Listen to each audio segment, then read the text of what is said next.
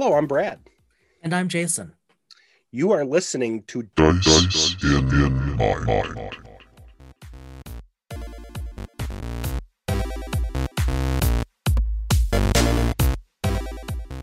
One of the things that we haven't talked a lot of, well, we really haven't talked about it at all in the podcast, and we never really talk about it a lot otherwise because we're so deep into gaming discussion, is this idea of how robust the board game market is. Very true. And I've always been a fan. I've always tried to find ones where I can solo because there's no one in the house even close to being 5% as nerdy as I am. Not even. Not even. And I'm probably saying generous by just saying 5%. It's Yeah, probably really. more like a half. Yeah. I became a big fan. I'm going to sidebar here. Years back, you told me. Let the record show that approximately 1.5 minutes into the podcast, Brad has sidebarred. Sorry, go ahead. No, that's okay, because that should be my. We always talk about trail names because we hike and we bike. That's your podcast trail name. Sidebar. That's my podcast trail. There it is. Sidebar. That would probably have been better discussion offline. But really, yeah. You in around 2006 said you should watch this show called Firefly. You're the one that introduced it to me. I never heard of it before. Yes. And your life is better because of it. It is. I love that show. Yes. And when the board game came out in 2008 or 2009, I picked it up and then loved it because it's actually, you can play it solo. Yeah. And I picked up the expansions as they came out at the time. It's now out of print. They've run its course.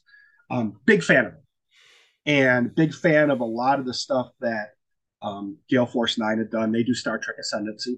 I don't have it, but yes. I've seen it played and I've watched it played at game stores. Yep, I've seen the boxes at stores. Yeah, it's fascinating. But my problem is that there are so many expansions that I'm afraid that and wisely so. Right. Yeah. I mean, you'd need another basement. You know how I am with that stuff. Yeah. But in all fairness, all of those games like that, those miniatures board games, they're designed to be addictive, right? It's like Colonel Sanders. Yes. Oh yeah. It is. With his wee chicken little eyes. His wee beefy eyes. Yes. Yeah. Okay. So this is really sliding quickly. Well, my sidebar took it's almost like a 90 or a 70 degree turn instead of a 45. Way to use that math. Yeah. Boy, we're going to head down a really slippery slope. But big fan of board games. I picked up a couple over the holidays. And one of the people that I was searching for someone to talk to that lived in the board game world, because I've talked about that for a while. Yeah, you have. And found Aaron Dill's contact. And we're going to talk with him shortly. Yes, we are. But I don't want to give too much away, but a lot of experience in the gaming world, in the board gaming world, in the miniatures world. Yeah, which is what attracted us to talking to him, that he has existed and exists so prominently in those other arenas that are pretty foreign to us, but adjacent to what this podcast is about. Yeah, and again, I play board games, but I don't do paint miniatures. I don't do that type of thing. It just haven't gotten to it, and since I do solo, it's just it's not the same, right? Yeah, but you've dabbled, no different than for a while I played X-Wing from Fantasy Flight Games, and I found it just thoroughly enjoyable. I mean, kudos to Jay Little. That the design of that is just so much fun, and and we talk about that a bit in other games with Aaron in this episode. But like I say in the interview, if you don't have something to play with, right? If most of these games don't work all that well together, and then you just end up buying a lot of miniatures. Yeah, and solo variants of board games. Now there are some out there like Mage Knight that you could play solo. I can't remember which version of. I think the new version of Dune has a solo variant. Firefly is a solo variant. One of the games that I always was fascinated with, I have it, don't really play it. Axis and Allies. And, and people forget, miniatures games and all that aren't necessarily high fantasy or fantasy in general, or even sci-fi. Right. It could be historic. And you'll hear Aaron even talk about Yep. Not necessarily historic, but he uses, you'll hear him talk about some of the gaming that he's done, even most recently, board gaming and miniatures gaming. So can't say either one of us are experts in this arena. Oh, no. But I don't think we could have gotten a better person to kind of introduce the podcast. Yes. To this content. I think that's right. And I think it's the same for us, really, to really introduce us, or shall we say, really broaden our awareness of what's out there, especially because of Aaron's perspective of having played all of these different types of games in and out of similar as well as different franchises, etc. Right? It really was eye-opening to me, Brad. I've never been much interested in quote unquote board games, but I think up until our chat with Aaron, I don't know that I appreciated the real expansive definition of board games, especially in this type, right, of like when we're talking about quote unquote gaming and the RPG adjacent stuff. Like I just didn't think of that. And then I look at all these publishers who are out there, including and especially, like companies like Aaron's, and it's like, oh, so actually there's a ton of this stuff going on, and it's super novel, and some of it's simple, and some of it's exceedingly complex, and it's all and I'm oversimplifying here, and it comes from perhaps a position of ignorance in many ways. A lot of it, and you'll hear Aaron kind of talk about this, and I'm not trying to quote him, but a lot of the older games that really have kind of been the forefathers of modern, board gaming were European games that were brought over. And even you'll hear and talk about a 4X gaming, which is explore, expand, exploit, exterminate. 4X gaming became really prevalent and is a big deal out on video games. Back in the day, Command and Conquer is a derivative of it. Civilization. That was my baby. There's a big one out there called Hearts of Iron, Stellaris. I could go on and on about 4X video games. I don't have a lot of time to play those anymore because I'm too busy being analog. But I've always been fascinated by 4X board games, like an Axis and Allies, even a simplified one like Risk. Oh man, brings back memories. Been playing that since at least junior high. Oh yeah. And that's where a lot of my world building. That's a story I don't think we've talked about for another day. Interesting, yeah. Where my love of world building came from literally writing fictional histories based off of Risk board games I played with a friend back in middle school. So we would in effect, position. We'd go through the idea of positioning our units out on the board, and then in effect creating our own empires, and then drawing the boundaries and writing stories of the wars and the battles and characters and all that. Yeah, you are right. The rest of your family isn't even 5% as nerdy as you are. Oh, not even. Not even. Let's just be realistic. Probably not even 0.5%. Oh, no. But fortunately others are. And I think on that we should hop over to our chat with Aaron.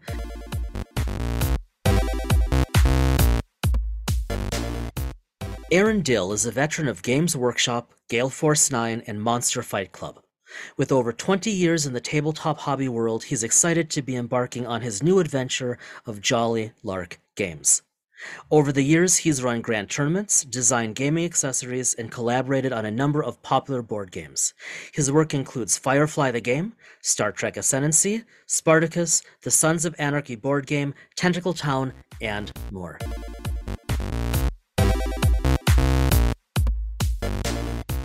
Jason doesn't do this as much, but I'm a kind of a board game nut, more soloing or finding ways to take multiplayer board games and make them solo. So I've known of your name, not creepy known, but known of your name for a number of years now because of my experience with some of the games that you were involved in the past. So thanks so much for joining us tonight. Yeah, happy to be here. So, I think there's a whole aspect that, and we talked about this a little bit before we hit record, about the board game business, because Jason and I really haven't. This is the first discussion. You're the first person we're going to talk to about kind of the board game realm of tabletop gaming. And if you don't mind, I'd be curious just to kind of find out, going back as far as you want, with the noises. How did you end up getting into, and did role playing play a part in getting into board gaming, or was that after? How did the genesis of all this come? That we can go way back on that one, because I had a pair of dyed-in-the-wool hippie parents who, with 5 kids, who didn't have a television in the house, and I think were kind of desperate for stuff for their children to do. So I was playing Euro games back before they were called Euro games. But my parents would buy us, because we were all really close in age. So my parents would buy these weird board games that nobody had ever heard of from the local toy store, but they were old Ravensburger games and German imports back in the 80s. So I've been playing board games literally for as long as I can remember. Wow. So that's I playing board games from an early age and playing interesting stuff.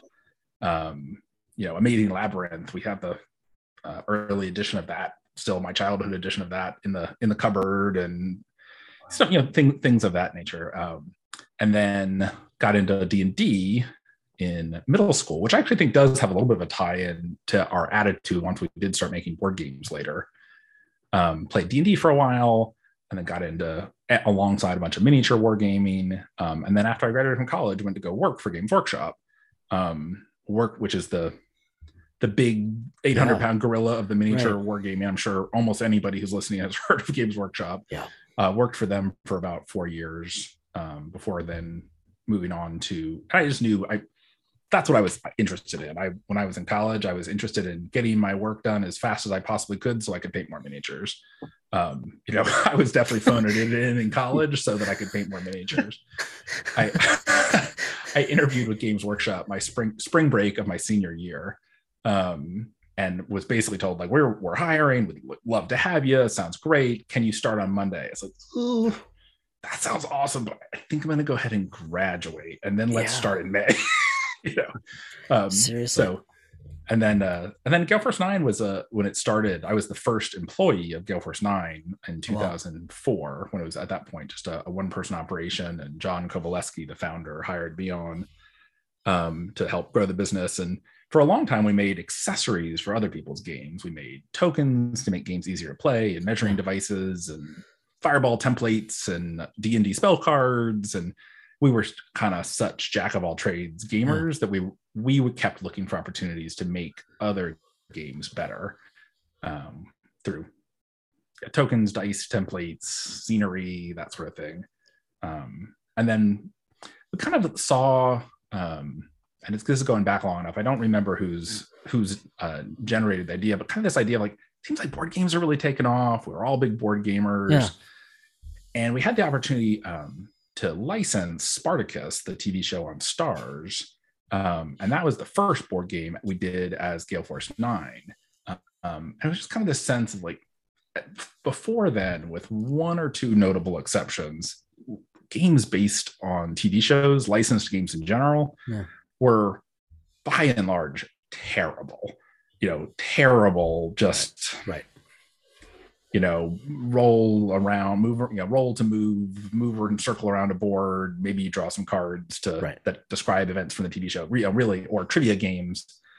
So our goal with Spartacus was to make a licensed game that didn't suck. That was the official company strategy. And I think we succeeded. I still sometimes get contacted by people who are Spartacus fans who have a rules question or a suggestion. That's or something. Cool.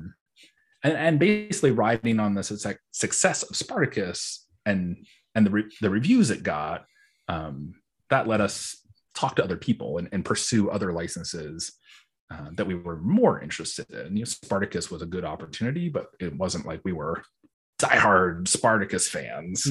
But with the success of Spartacus, we were then able to do some games that we were diehard fans of, which is what spawned Firefly and Star Trek. That's cool. Yeah, I mean, I don't know about Firefly, but our understanding of talking with people who do some of the licensing stuff third party with Star Trek, they, at least nowadays, are not an easy one to work with. I mean, how did you guys land a huge contract like that? Yeah, that was not our experience. All the folks at CBS, when we were working with them, they were one of the easier licensees to work with. They were pretty excited about the concept. Oh, really cool. I think because, so it kind of tangent into kind of some of our ideas, which is how it relates to some role playing of our board games, is that we very much wanted to make games that allowed players to tell their own stories within that universe. Like when you're playing Firefly, for anybody who hasn't played the game, you know, all the characters you've seen in the show, it's only one season, there's not that many characters, but like all the characters that you've seen in the show, they're in the game. You can draw Wash from the deck of crew cards. You potentially can hire Wash as your crew, but it's not a reenactment. There, in no way are you trying to reenact the events of the show. It's trying to give you all the pieces that exist from the universe and in some sense let you tell your own story with it. It's not saying this happened and then after this must happen. After that, if you failed to make this happen, you have to try again because this is how it happened, sort of thing. So I think the folks at Star Trek were just excited about the idea, and the Star Trek game was similar in that you're playing as an entire race. You know, one player plays as the Federation, one player plays as the Klingons. Right. I think we just didn't have to jump through that many hoops, or there wasn't that much to object to, because we weren't trying to put words in Picard's mouth or something like that. Got it. There weren't as many issues. That makes sense. Pick photos or representation. Oh, that's really interesting. This is a rookie question. Do you remember approximately when did that game come out? What would that put us? That would have been somewhere in the neighborhood of 2011, maybe. Okay. Just trying to situate it within what was happening with CBS and Star Trek. You know, like the ebb and flow of Star Trek over the past decades.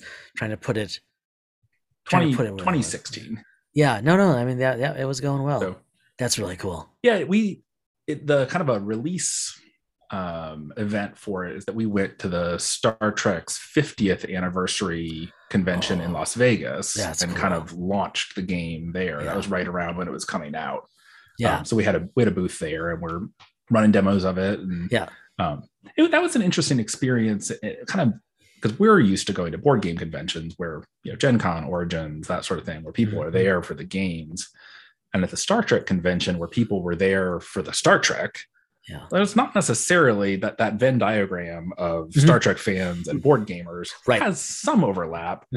But, you know, from the outside, you think like, bunch of nerds. The nerds like nerd stuff. That's not necessarily true.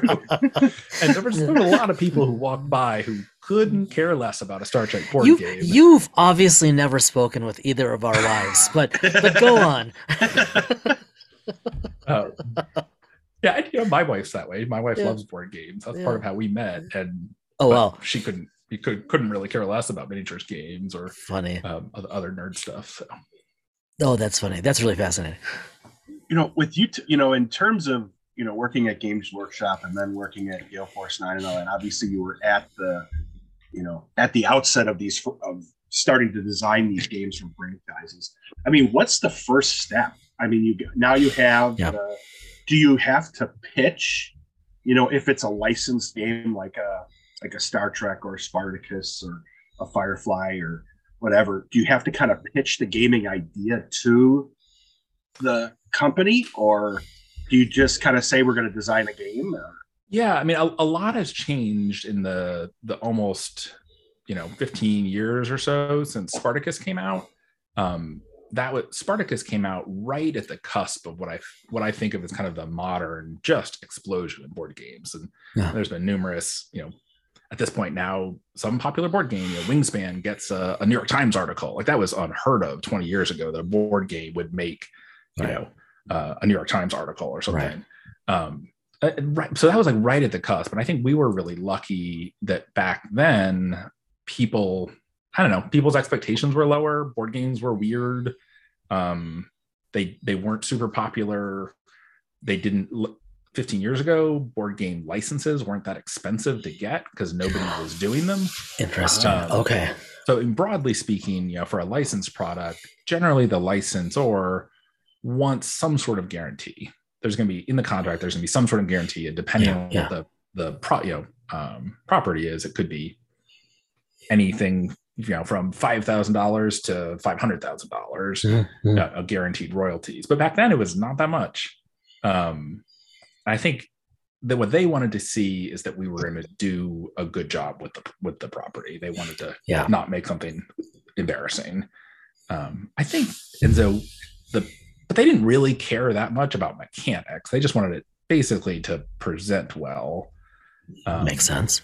Whether or not it was a strategy game or a cooperative game or a legacy, they don't care about that at all. But does it look good? Do you have a graphic design team that can put together a reasonably good looking product? But I think people have gotten pickier now. I mean, there's just a lot more people doing it now. There's a lot more licensed board games out there. Now you go to a game store, and Brad, you've probably seen this. You go up in a game store and it feels like every third game is a licensed game. And that wasn't true 20 years ago. There was Battlestar Galactica and Dune, War of the Rings, a couple of Tolkien games. There just wasn't that much. This is maybe this is a little far afield, but just because I'm, this is such a new area for me, right? As a gamer, just the whole miniatures thing, like we were talking before we went on air, I've got very limited exposure, and that's on me. But I'm curious what you think as an artist, as a creator, as a maker of these things. It's like one day you've got this thing called 3D printing that maybe someday in the future is going to let us make something in a few hours. And like what was it? Two winters ago, one of my friends got his kids a little 3D printer for Christmas because he thought it would be cool. I mean, talk about fast development. I'm just curious from your perspective, are things like that, have they been disruptive in a good or bad way? What's it like these days? Where do you see things going? As as someone who's artistic, who's creative. Yeah, I mean, I think it's disruptive, but disruptive not necessarily just means that, in the sense that it's going to change things, but I don't think it's bad. I think that we're basically already there. 3D printers aren't exactly as easy to use as, our desktop printers. I don't know how to use them very well. But my mother-in-law got my kids a 3D printer for Christmas. I have an unbuilt 3D printer in a box in the living room right now. I was just talking to somebody I know locally about doing some 3D printing for me because I wanted some skulls and bones and Greek ruins to put on some bases of miniatures, and he's going to print some of those out for me. So, that future you're describing, it's pretty cool. It's almost already there. It's not exactly easy. It's not exactly fully safe because some of the resin stuff is pretty toxic. But it's an incredible boon for prototyping. I think what it's really meant is that as far as from a design and creative point of view, it just is so much easier to make something that looks pretty decent. You don't have to play with cardboard chits anymore. You can design your pieces and then print them out. And it means that when you're pitching games to a company or to a licensor, you probably can make something that's reasonably well polished before you even leave your house, which is just wasn't, it didn't used to be the case. And you were asking about pitching, pitching a licensed product to somebody is one can of worms, but a lot of board games, get published, not dissimilarly to how books are published. A lot of games publishers, they're not designing their own games, but they're getting pitched games by designers. A designer will send a sample copy of a game that's made with printed components and maybe some 3D printed pieces with a reasonably sketched out rules set. And there's a bunch of different conventions around the country where you can bring a game that you've designed to pitch to publishers. That's cool. You can mail a copy of a game to a publisher. You can make a little one-page sales kind of white paper sales sheet sort of thing to pitch a game. And so that's the other avenue. If it's for an unlicensed game, if you've just got a cool idea for a game, you can whip up a copy. You can, without too much difficulty, whip up a playable copy yourself and show somebody, and they can make a decision about whether or not they want to make 10,000 copies of it.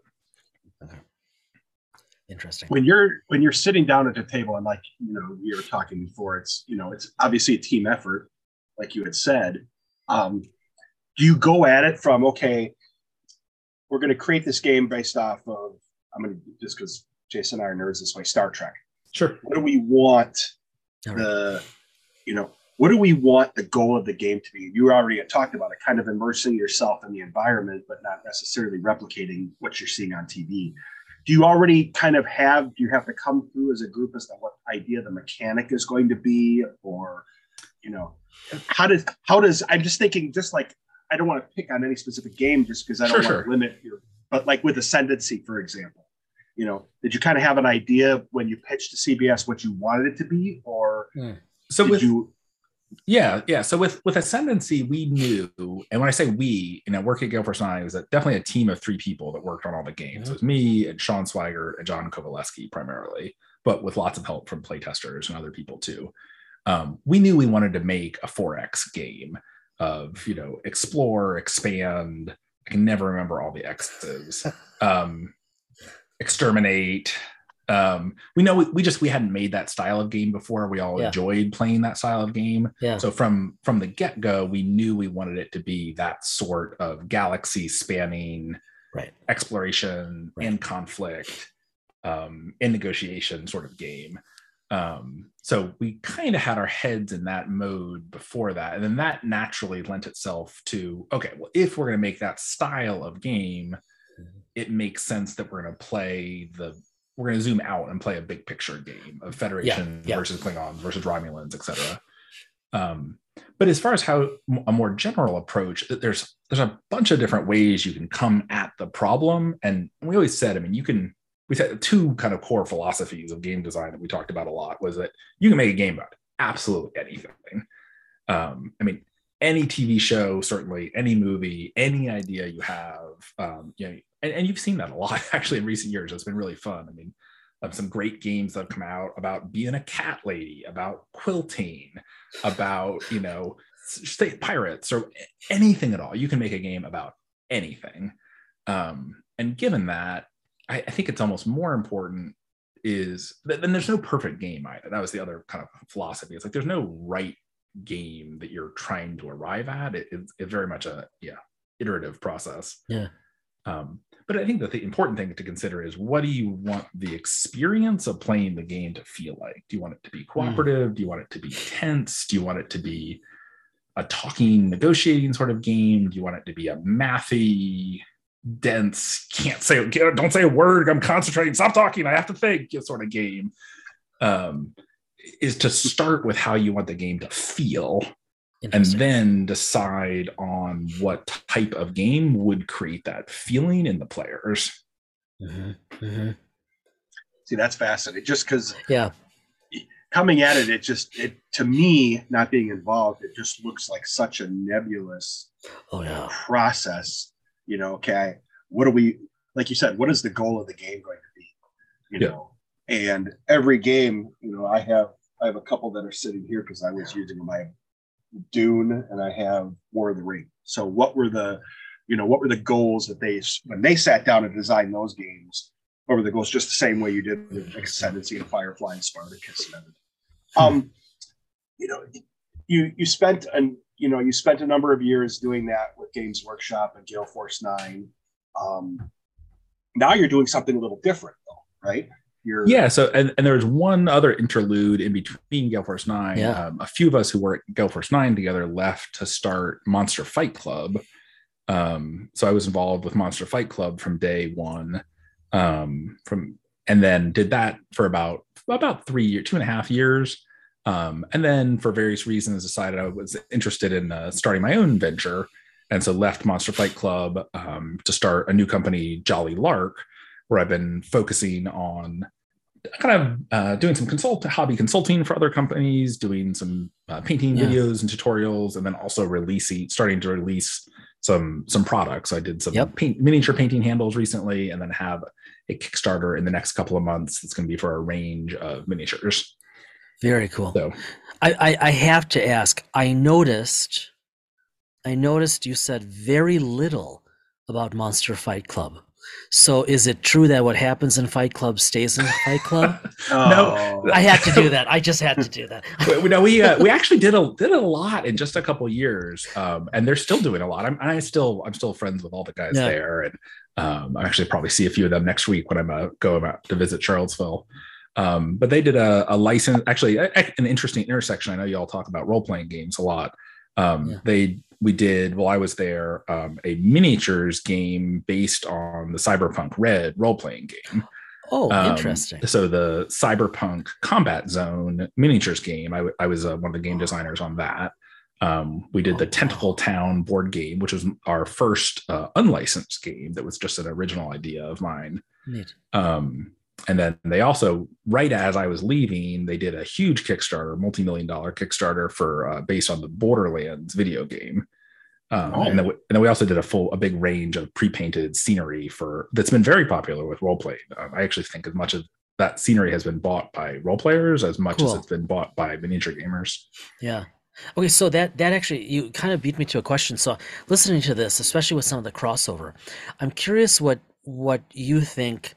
And obviously, as someone who's also gamed a lot, if you look at like the play space for RPGs, the play space for board games, in your mind, how do those sit next to one another? Like, you mentioned earlier a Venn diagram of nerdiness, right? I mean, what's the draw? Let's say we've got someone, being inarticulate here, let's say we've got someone who's kind of novice to this whole thing, but is looking for something to kind of immerse themselves, maybe be a little social, geek out, have some fun. Mm-hmm. What would be the draws of like a board game where it just does it better than an RPG is probably going to?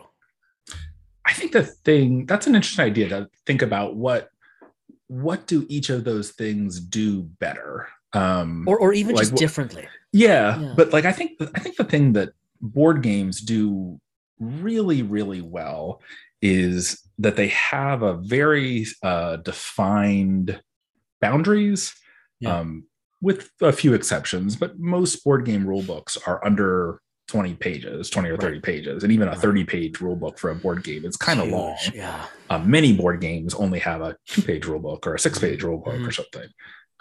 That board games, I think, are this very contained, nugget of fun that doesn't spill out beyond the boundaries of that game that you're playing. Yeah. The board game begins and you play it for a couple of hours and it's over. And of course, there's exceptions of legacy games or whatnot. Yeah. But I think there's a lot of appeal in that. You can get together with a group of friends that you haven't seen in a year, play a board game together, have a good time, and be done. Right. It doesn't require deep knowledge of the game beforehand. It doesn't require any planning. It doesn't require any follow-up. No session zero. And nobody, my younger daughter, my wife and I played a 20-minute game of King Domino before I jumped on this call. Just because that's a game that's short enough that we can fit in between this call and when we finished up the dishes. Yeah. You can slot board games in that's cool. to parts of life that I think that the other thing that's great is that it doesn't require you to be a fan or to be a hobbyist of that specific game. I can go over to somebody else's house, play their copy of the game, and just kind of have a good time and then leave it on their shelf when I go home. I think something that's neat. I haven't explored this, but I'm kind of fascinated by some of the new role-playing games systems that are coming out that are taking more of that attitude of a kind of a one-shot paperback size role-playing game that's meant to be played without a lot of prep or investment. Low investment. I think that's kind of what I'm trying to describe. That's interesting. It's and so low investment. I mean, it lends itself to the duets. It lends itself to even the solo games where you don't even need a party. You can just play for a while. Yep. Yeah. Interesting. And depending on the game, there are cooperative games that everyone is playing to win or lose together. And there's also, there's cutthroat competitive games, and a lot of it's just about who you're playing with. Yeah. And I think that on the flip side, role-playing games, that when I've been heavily into role-playing at times, it's all about the story, and it's not the most fun I've ever had role playing is when the rules kind of disappear and you forget about the rules. Right. Which is never true in a board game. Like, you never forget about the rules in a board game. Like, that the board game lives and dies by its rules mostly. Yeah. And in miniature games, in my mind, they kind of sit in the middle. If it's a 3-ring Venn diagram. Yes. The board games are like maximum, or miniatures games kind of feel like maximum investment. If you're going to spend 200 hours painting your miniatures before you, if you're somebody like me who only wants to play with painted miniatures, you have to spend hundreds of hours painting miniatures before you can even play at all. And when you do play, you bring 200 pages worth of rules to the table. But at their peak, I played in a Lord of the Rings miniatures game tournament last weekend, and the store provided fantastic looking terrain. I mean, really would be great for a photo shoot, really fully detailed, terrific looking terrain. Wow. My army looked pretty good. My opponent's armies are painted. And having 2 fully hand painted armies on a hand built, expertly crafted scenic table with 2 players who know the rules well enough that the rules aren't getting in the way. Yeah. That's a sort of immersive, that's beautiful visual, artistic experience that is hard to find somewhere else. And kind of goes to the roots of RPGing and gaming to begin with. I mean, it's certainly not foreign, maybe just a bit in the past before we had all of this other stuff. Yeah, and I think, it's the difference between acting and painting, that both of them are artistic pursuits, but I think I'm a better painter than I am an actor, so maybe that's why I Look, I can't do either, games. So good on you. Yeah. I was just gonna. I have a. It's not even a 2-part question. It's 2 disparate questions. Yeah. So when you played, just out of curiosity, because you just mentioned it, when you did your miniatures Lord of the Rings game last weekend, what game engine did you use for that? Using the Games Workshop Middle Earth strategy battle game rule set. Cool. Okay. I'm in the Atlanta metro area, so there was 20 people in the tournament. There's a pretty good crowd. There's regular gaming. It's nice to be in a big city. That when I grew up, I was in a much smaller town, and there was just less gaming in general back then. But pretty much any game you want to play, you probably can find somebody else who's playing it in the city. Yeah. Okay. And you were talking about like acting versus painting. Do you find, is it this is the wrong way to put this, so I apologize. Is it like a therapy or catharsis or relaxing when you're there painting? It's just a new thing for me, and I'm just fascinated by I mean, painting is some people's passion and it's some people's albatross. There's a lot of miniatures gamers for whom painting is a slog, and they paint because they score painting points in the tournament, and they paint because they feel like they have to. Interesting. Okay. I love painting. I've been painting miniatures since I was in elementary school.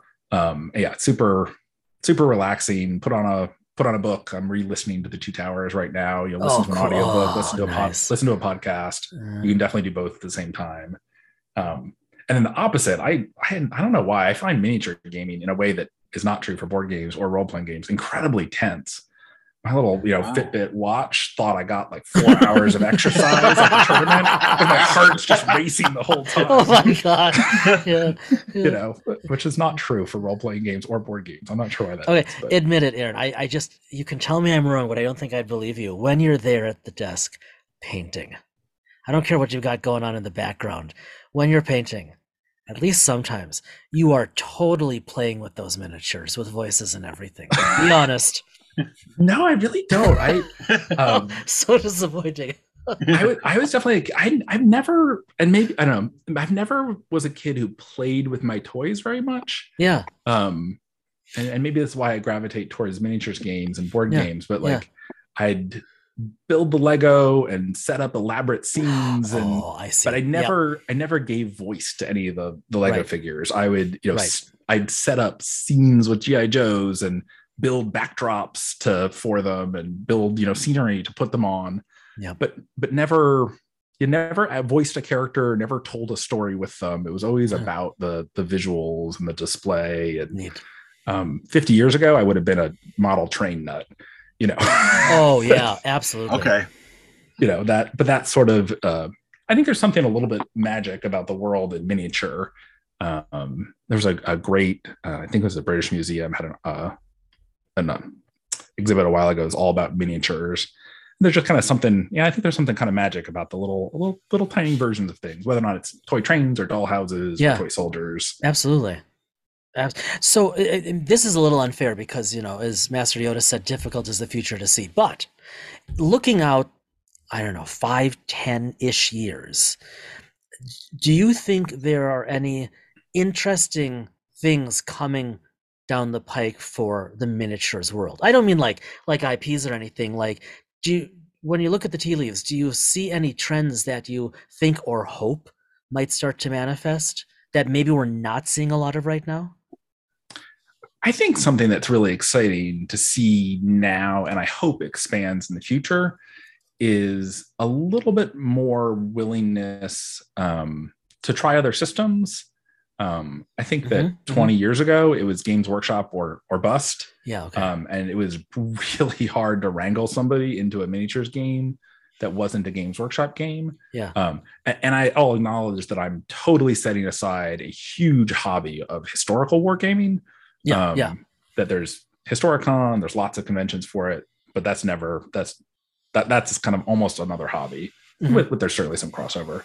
But I feel like in the last few years, especially with the advent of some of the Star Wars themed stuff, I see people being drawn into the miniatures hobby through licensed games like the Star Wars game, the X-Wing Star Wars Legion is a miniatures game that's got lots of cool stormtroopers and Wookiees and stuff. There's the Marvel Crisis Protocol miniatures game that's bringing people in who are fans of the Marvel universe. And I think that as those people come in, and I've talked to the people who had never painted a miniature for in their life, but this little tiny Captain America is so cool, and what paints do I need to to buy to paint that? And so I think there's a lot of people out there who probably would enjoy miniatures gaming who haven't discovered it yet, and I think that just it's starting to break a little wider. That makes sense. Miniatures wargaming has always been a pretty relatively small niche in a niche. Yeah. Okay, so as a player then, one more question. As a player, are there any franchises, any IPs that you would just love to be able to get into, like to play, like you would love to paint these things, you'd love to see these on a table that don't exist? That's a great question. One of them almost exists, is not quite there yet, but I'm excited about its potential future. Is actually a project that Monster Fight Club started working on after I left. So I'm not involved with this. This is not self-promotion, but is the Witcher series. They're making some miniatures for it now, which are fun to paint, but there's not a game associated with it yet. So I think that a game associated with that would be pretty exciting. Yep. I wouldn't mind seeing more I think there's more fantasy properties and fantasy stories out there that could be tapped into beyond the Tolkien-esque and Warhammer. I think some of Brandon Sanderson's series would make really fun miniatures games. I think the Stormlight Archives, the factions that are represented in the Stormlight Archives could potentially be a pretty fun miniatures game. Stuff like that. Cool. I'll have to see where it goes. It's an interesting thing you say, though. I'll stop with this, but your comment about these franchises, these super popular franchises, pulling in people to the games who otherwise wouldn't be aware, wouldn't look.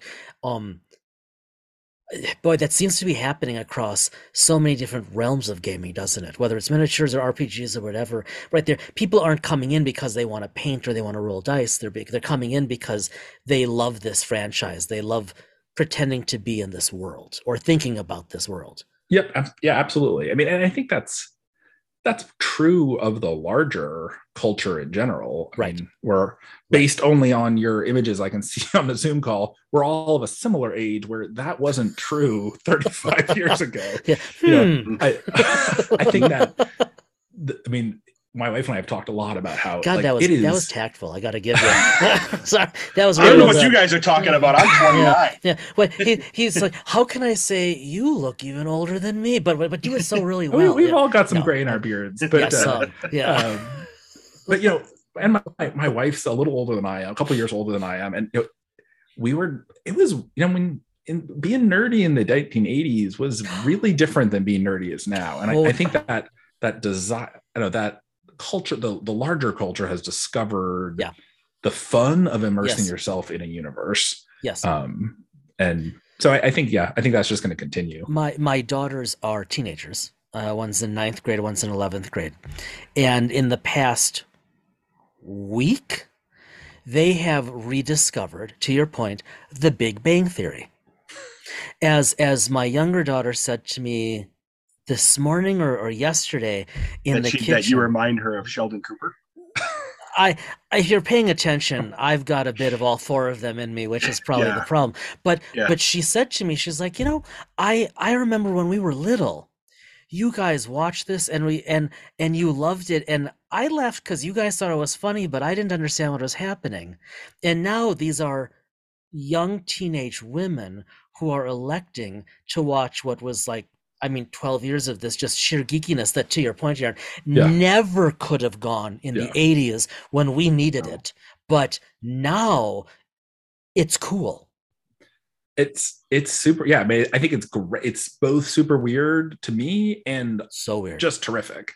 The news that rocked the miniature gaming world recently was that Henry Cavill, who plays the lead in The Witcher, announced that he's in talks to do a Warhammer 40,000 something with Amazon, and that's the sort of it's as much as the nerd universe, nerdy pursuits has grown in the last 20-30 years. Mm-hmm.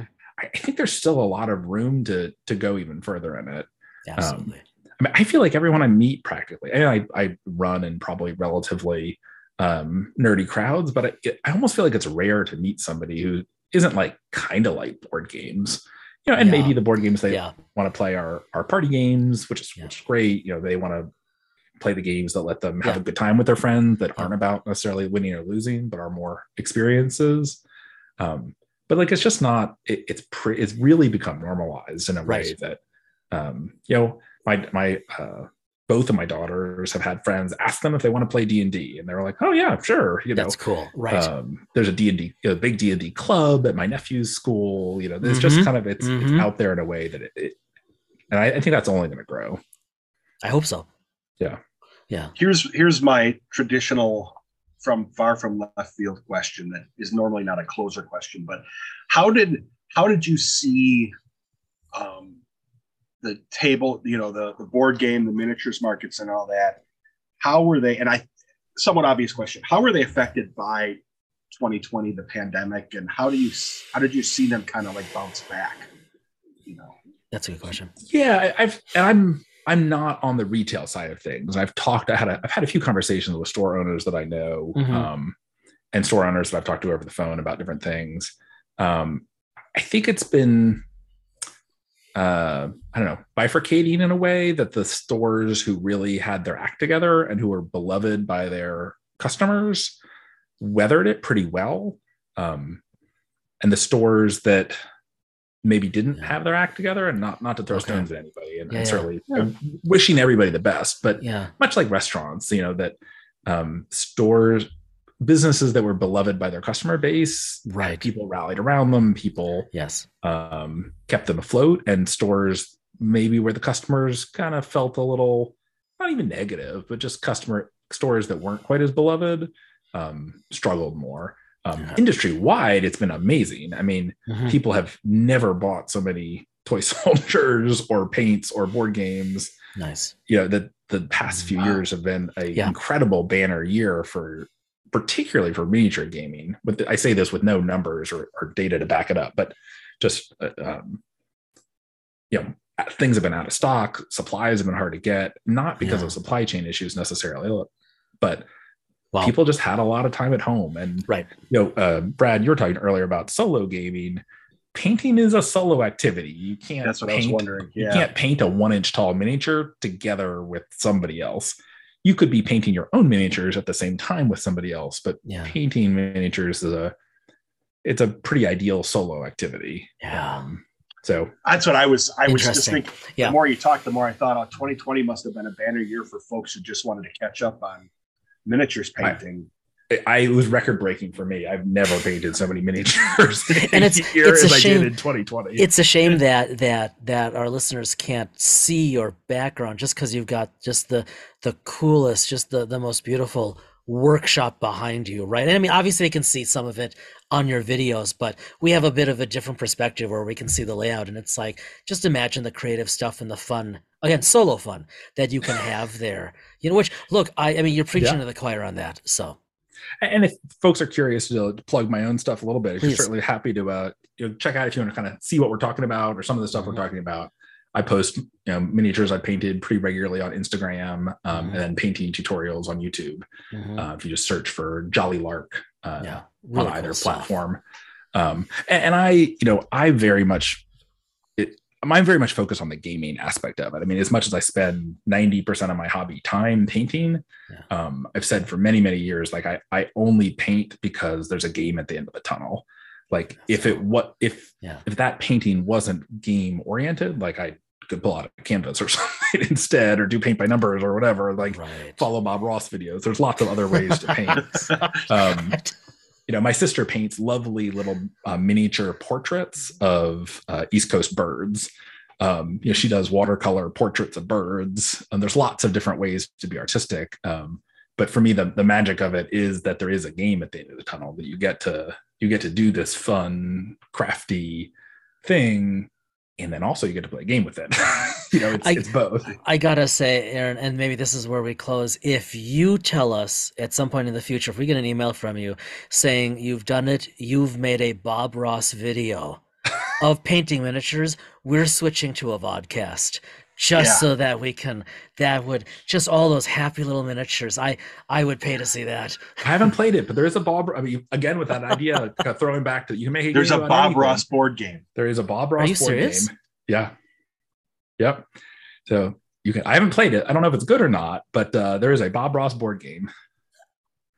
I thought that he had reached. Totally stuck there. I thought he had reached social. What did you call it? Social saturation. Yeah, or the. Oh my God! Ingrained in the modern day zeitgeist when he had a Funko.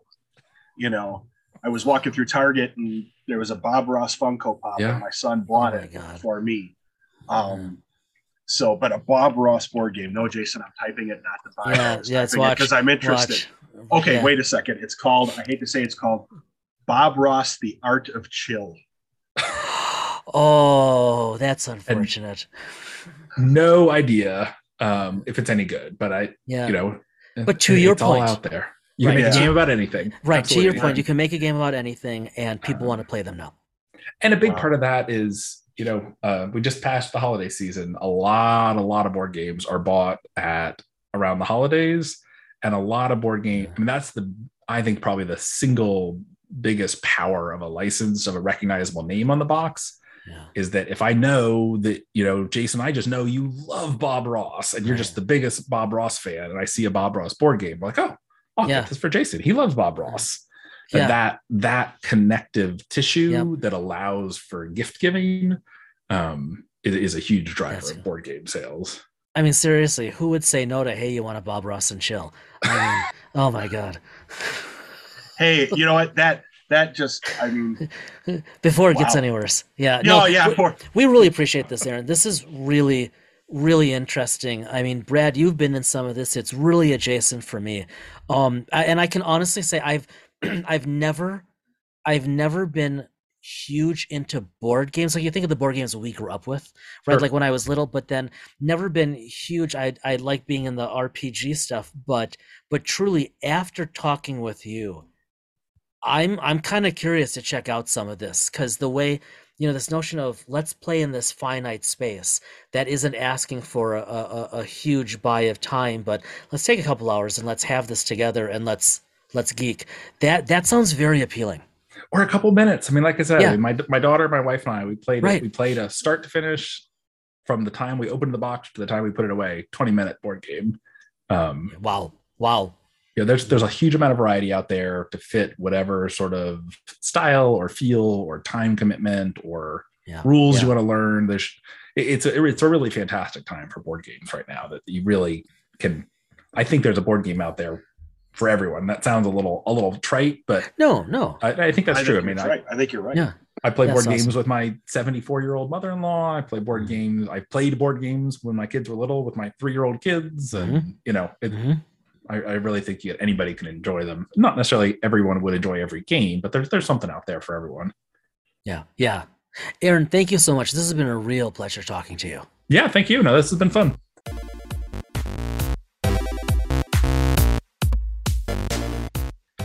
Just before we cut over to Aaron, you had mentioned we were talking about the nerdiness quotient or the nerdiness ratio between me and the rest of the house.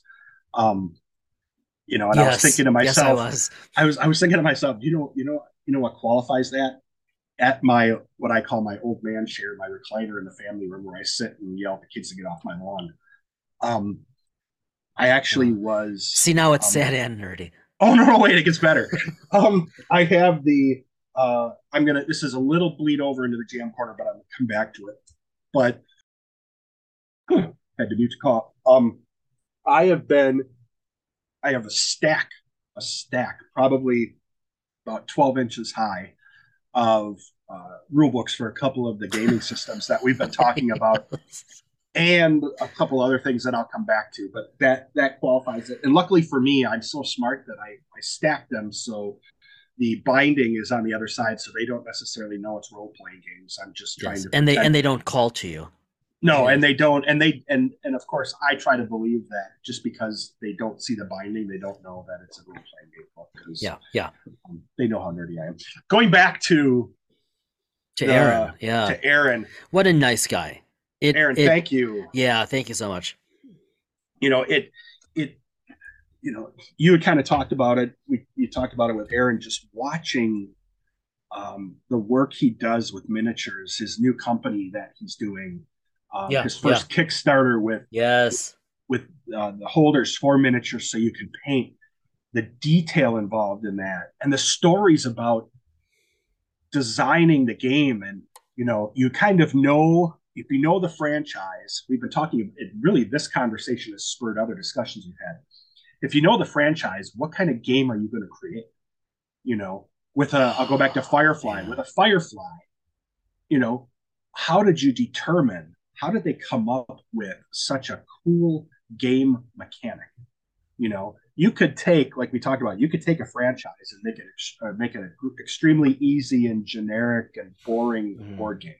Yeah. I remember an episode of The Office where they had the rummage sale, and Kevin Malone from The Office, the character, had the Dallas board game, the TV show Dallas.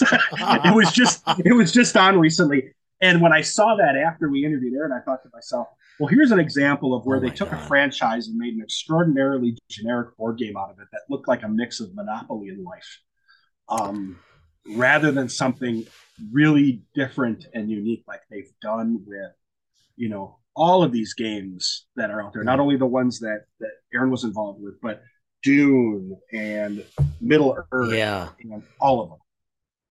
Well, and to your point, Aaron's been involved in so many of these games. Yeah. It's just remarkable. Now, so to your point about this Office connection, I didn't say anything during the interview, but let's see, a few years, was it at the start of the pandemic? I have to think about this. So, I don't remember if it was the winter before. It might have been the winter or so before when we had a really cold winter. So my girls, over one winter break. So yeah, I think that was 3 winters ago. That was 3 winters ago between trips. So my girls had this interest to play the game of Life. Which is a great game. I mean, it's quite clever. And so, but as we played a couple times, they became dissatisfied with the creative limitations. So they spent 2 or 3 nights in a row redesigning. They cut out overlays. They wrote them out, they illustrated them. I'll just send you a picture, and they taped them to the game and largely transformed the game so that it wasn't just so, as they felt, banal. And you had more interesting options, and you had some hiccups, and there was some humor, and literally redesigned like a quarter of the tiles on the path of life. And to your point, it was very innovative, and it was very clever, and it really made it more fun to play. See, that's ingenuity. I was impressed. I'm actually quite impressed. I love your girls, but did they actually use the term banal, or did you? No, that's totally mine. Good. That's you haven't rubbed off on them completely. Okay. No. I mean, they walk around looking at my wife and at Amy and me, and they're like, how droll. No, not really. And then they put on their my kids probably do. They put on their berets and they take out their cigarettes and they walk away. Is it with the black and white striped shirt and they walk around going, right? Like, and when they approve of something, they gently snap. No, I'm just kidding. I'm just kidding. I was talking with my wife about Beatniks this week, and so now that's like the second time. So hold on. I think we have to move over to the GM corner before we get into Beatniks. But to recap then, Aaron, from us both, thank you very much, because you really did open our eyes. And I think Brad, it shows us just even how broader and more interesting and robust the RPG and adjacent world is than we realized, right? There are so many other things that people are doing that are like a Venn diagram, a little bit or a lot bit crossing over. Well, two things. Three things. One, yes, Aaron, thank you for taking the time. Two, you've opened the door for us to go into an area direction of gaming that seriously. We really haven't broached before. And I hope the folks that listen realize that there's this whole genre of gaming out there. That's right. That is available. That folks may just think board game is Monopoly, Life, Parcheesi, whatever, and they don't. And in the games that are out there now, even if you go to like a Barnes and Noble, there's a lot there now. You can look there if you want to. Instead of looking at it online and guessing, you can actually go and see these games, and even a gaming store too. The gaming stores, if you go to your friendly local gaming store, when I came to Milwaukee to visit, we went through, and let's face it, they had more board games and box games than they did RPGs, right? Because they sell, and I mean, holy crap, are there a lot of choices, and some of the big publishers, right? Not like the Hasbros, but some of like the big game publishers, right? There's a bunch of stuff coming out right now, and it's sci-fi, it's fantasy, it's otherwise. As an example, go out and look on. I'm not advocating it, just advocating buying from any specific place. But if you look on Amazon and look up Dungeons and Dragons board game, people don't necessarily know there are some really robust games. Big Bang Theory had an episode or two where it showed the guys playing D&D board games rather than D&D itself. Oh, interesting. So, because they have the box on the table next to it, and I recognize the box.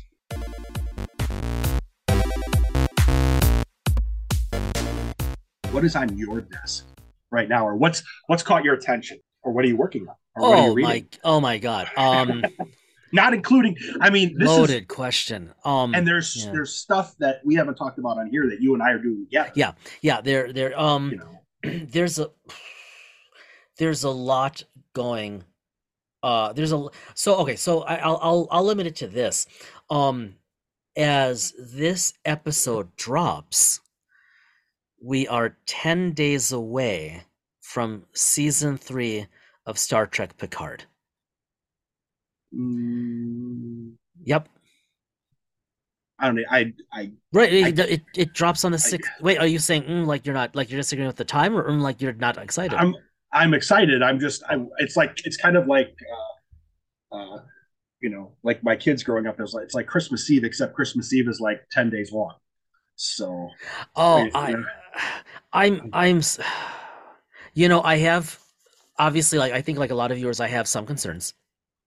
I loved season 1, right? There were 2 or 3 episodes in the middle that were a little weaker, but they were still good episodes. Great season. I loved the first and last episode of season 2. And it almost pains me that that whole season was simply not necessary. No disrespect to the writers. It was beautifully written. It just wasn't a story that needed to be told. I like the Guinan portions that occurred in the movie. Oh, I like seeing young Guinan. Oh, yes, thank you. I mean, there are things I loved about it throughout. Absolutely. Mm-hmm. And they did that really well as a retcon. But it whatever. But it's still it wasn't what it could have been, should have been. And with Terry Matalas leading season 3, and like as we record, there have been a bunch of journalists who've seen like the first half of this season, and they are nearly exploding with enthusiasm. And you get some of that anyways, like they get to they're in it, they're into it, they get to watch it, they're excited about it. But the commentary has been uniformly along the direction of, this is what we've been waiting for. And so this is what I've been waiting for. I am really, really looking forward to this season coming. And then if this is why I lose my job, because I just have to keep binging these episodes, I think it's going to be worth it. Thanks for that. Ouch. Sorry. I'm in a job transition, and so I make a joke. So, no, it's funny because I think our GM corners kind of be focused on TV and video media, just because, similar to you now, I've notoriously been horrible about avoiding spoilers. I'm trying to. I am not reading much in the way of any journalist. Good for you. Regarding the episode. I think the only thing that I do watch are the trailers. Yep. And we talk about it, but you don't give out anything if you've seen anything. We don't talk about it in that context. No. So I want to go into this fresh, because I really do want to see, because of the cast they brought in. Oh man. I want to see. It to me feels like, I really hope. I loved Star Trek 6 as kind of a wrap up. Yeah. I kind of want to see this season kind of be TNG's Star Trek 6. Okay, so here's my hypothesis, and I'm willing to put very little money on this, but here's what I'm thinking. I think what we should do is we should start using what are called Kaufman credits, which are, one Kaufman credit is one shred of your integrity. So how many Kaufman credits are you going to put on this? I mean, I don't have a lot of credits to spare here. But you don't have to go. You don't have to go there. So, I was trying to befuddle you, and I succeeded. I mean, I can offer you something else worthless. So here's what. Now, part of this is just me hoping, but this is how I'm reading the vibe. If they did this, quote unquote, right, I think that season 3, because remember they're just talking about it blatantly, and this is how some of the, not like Strange New Worlds, not even like not like Strange New Worlds, because that's like of the week kind of stuff, but if you like, Picard is one of the shows that's highly, very serialized. I think we're going to see a mix of Wrath of Khan, First Contact, and then an ending that will be somewhat reminiscent of the Undiscovered Country. Undiscovered Country. No, to stay with the film metaphor. I think you're right. I think the bulk of it's going to be Khan / First Contact, and then it's going to, like if it ends with all of them signing the screen, we're going to know. But still, I still get emotional when I see that ending. I still do. End of All Good Things is the one that gets me. Yeah, that too. That's the one that gets me. But the song at the end of I remember seeing it in the theater, thinking, "Oh my God, that's beautiful." Yeah. Wow. Yeah. The only other time that I got really emotional about a Star Trek thing was when, because you and I went and saw First Contact 3 times in the theater. Sounds right. We saw it once. I don't even remember it. Did we? I'm sure that's true. Yeah, because we saw it once, and then I came to visit your place. We were just going to hang out. We're like, what do you want to do? And we're like, let's go see First Contact again. Yeah, beautiful. So, and then there was one more time. I think we had someone come with us. I would imagine Eric or someone. Yeah.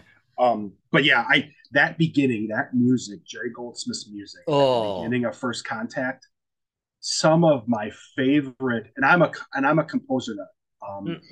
That's why when we had Nami on and talked about composition, because I mean, when I was single, right, and still in Milwaukee, I would often at night, when we would talk about it, I would put First Contact on in the background, the soundtrack. I put the disc on, right, because it's so good.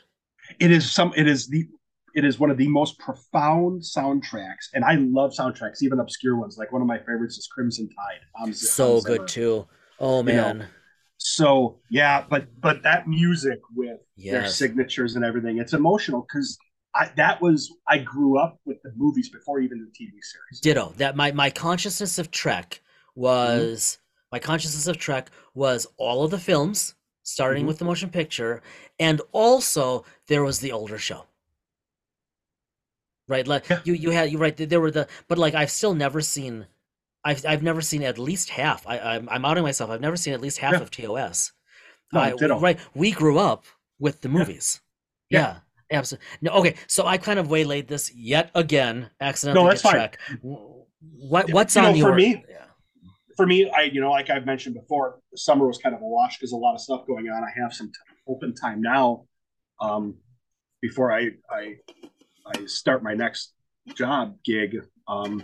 So I actually have, I've told you this, I track the shows and things that I want to watch that I haven't seen yet. Yeah. And one of the ones we've talked about is Legend of Vox Machina. We've talked about it multiple times. Yes, and I've seen the second season now. Yep. And so I've watched through it. I have not seen the 6th episode yet. So no spoilers. Oh, sorry. I watched the halfway point. You've seen the first 6. But I'll be curious what you think of the 6th. Yeah, so far, loving it. Mm-hmm. It is. I don't think they went for as much shock value as they did like in the first episode or two. They didn't. Nope. And I'm glad because it's matured as a show. Yes. It is really matured as a show. It's really well done. Do you have the soundtrack? I do, but I haven't listened to it. I actually. So full disclosure, when season 1 came out, and I thought, okay, I don't know if I'm gonna like this, but I'm gonna give it a shot. And I watched the first few episodes. Or we both did watch the first few episodes of The Legend of Vox Machina, and I thought the soundtrack while watching. At the start of the episode, like first episode is like, this is awfully cliche. And then by like the 3rd or 4th episode, I found I'm really getting into the soundtrack. Like, this is really solid work. And so I was curious. So I downloaded it on Amazon Music, and I gave it a listen. And I thought, oh, that's surprisingly solid. And with it coming back out for season 2, I've listened to it a couple times in the office now. I'd be curious to hear what you think of it as like background or work music, right? Thinking music. I have to say it's pretty good. However, I also had it going in the car while on my way to pick up one of my daughters and her friend, and realized that not only is it really good music, but it's also occasionally interspersed with songs by Scanlan. Oh, so, and could they hear that? No one was in the car with me, but when I picked them up, I turned it off. Okay. It's kind of a banter thing between Jason and I that Scanlan is like one of my favorite. It's your alter ego. It's ever. So your alter ego. So favorite. I love that character. Yeah. I'm a big, like we just said with soundtracks, getting the chance to talk to any composer and listening to their mindset as to how they came up with that music, having been trained in it as an amateur. I shouldn't even say that because these folks are professionals. I was just a student. But hearing that, and so I haven't listened to it yet because I don't want to until I've seen the whole series. I've finished everything. Same thing, because I found it interesting. I've talked about this, and I may make a mistake here, so I apologize in advance if I have to do a retraction. But I know they haven't released Picard's full soundtrack yet because Terry Matalas said, I think they can't really do it because there's going to, in effect, these spoilers. For season 3. Yes. No, he said right out that there are he posted on Twitter that there are too many pieces that would give too much away, because he's only dropped a few clips, but this is another reason why I'm very optimistic about season 3, because I've listened to those clips over and over, and we are talking about massive, beautiful, Goldsmith-esque kind of music. I mean, woo, man, is that, yeah. I'm with you though. I'm still waiting for Strange New World soundtrack to drop. I'm really wanting to listen to that. Yes. And I don't know why it hasn't, and I haven't found any updates on that. Okay, before we wrap up, since again this became the All Star Trek podcast yet again, people, deal with it. It's where we are. Sorry. But anything else? Wait a second. Star Wars. I'm also now we've talked about something else. Thank you. Well, yeah. No, I'll talk about. Okay. Like I mentioned, I have a stack of books that I'm working through, and and it's the height of nerdiness, and I am loving it. And I've talked to you about this with the job change thing going on. You know, I put a lot of myself into my job, so now I have this extra, I have these extra brain cycles to be overly simplistic. Yeah, and I'm enjoying it right now. I'm in this little honeymoon period where I'm doing things that I just was too mentally tired to do. Awesome. And so we'll talk about that during the next GM corner, because I'm like full on nerdgasm in terms of some of the stuff that I'm reading and doing. Yeah. Love it. Well, on that, everybody go wash your hands. Think happy, clean thoughts. We appreciate all of you sticking with us and indulging us as we have moved to our bi-weekly format. Hopefully it's getting all of you enough dice in mind. It's really helping Brad and me out. We've got a bunch of stuff in the works in the background for and beyond the podcast. As we get closer to that, we will be talking about it very specifically, very transparently. We're trying to get pieces in place, as we've said in the past, to grow the brand, take the next step, and so far so good. Toward that end, we will say the upcoming episodes, the upcoming interviews, really interesting as always, really divergent people in terms of their backgrounds, interests, scopes of practice, professional and gaming and otherwise.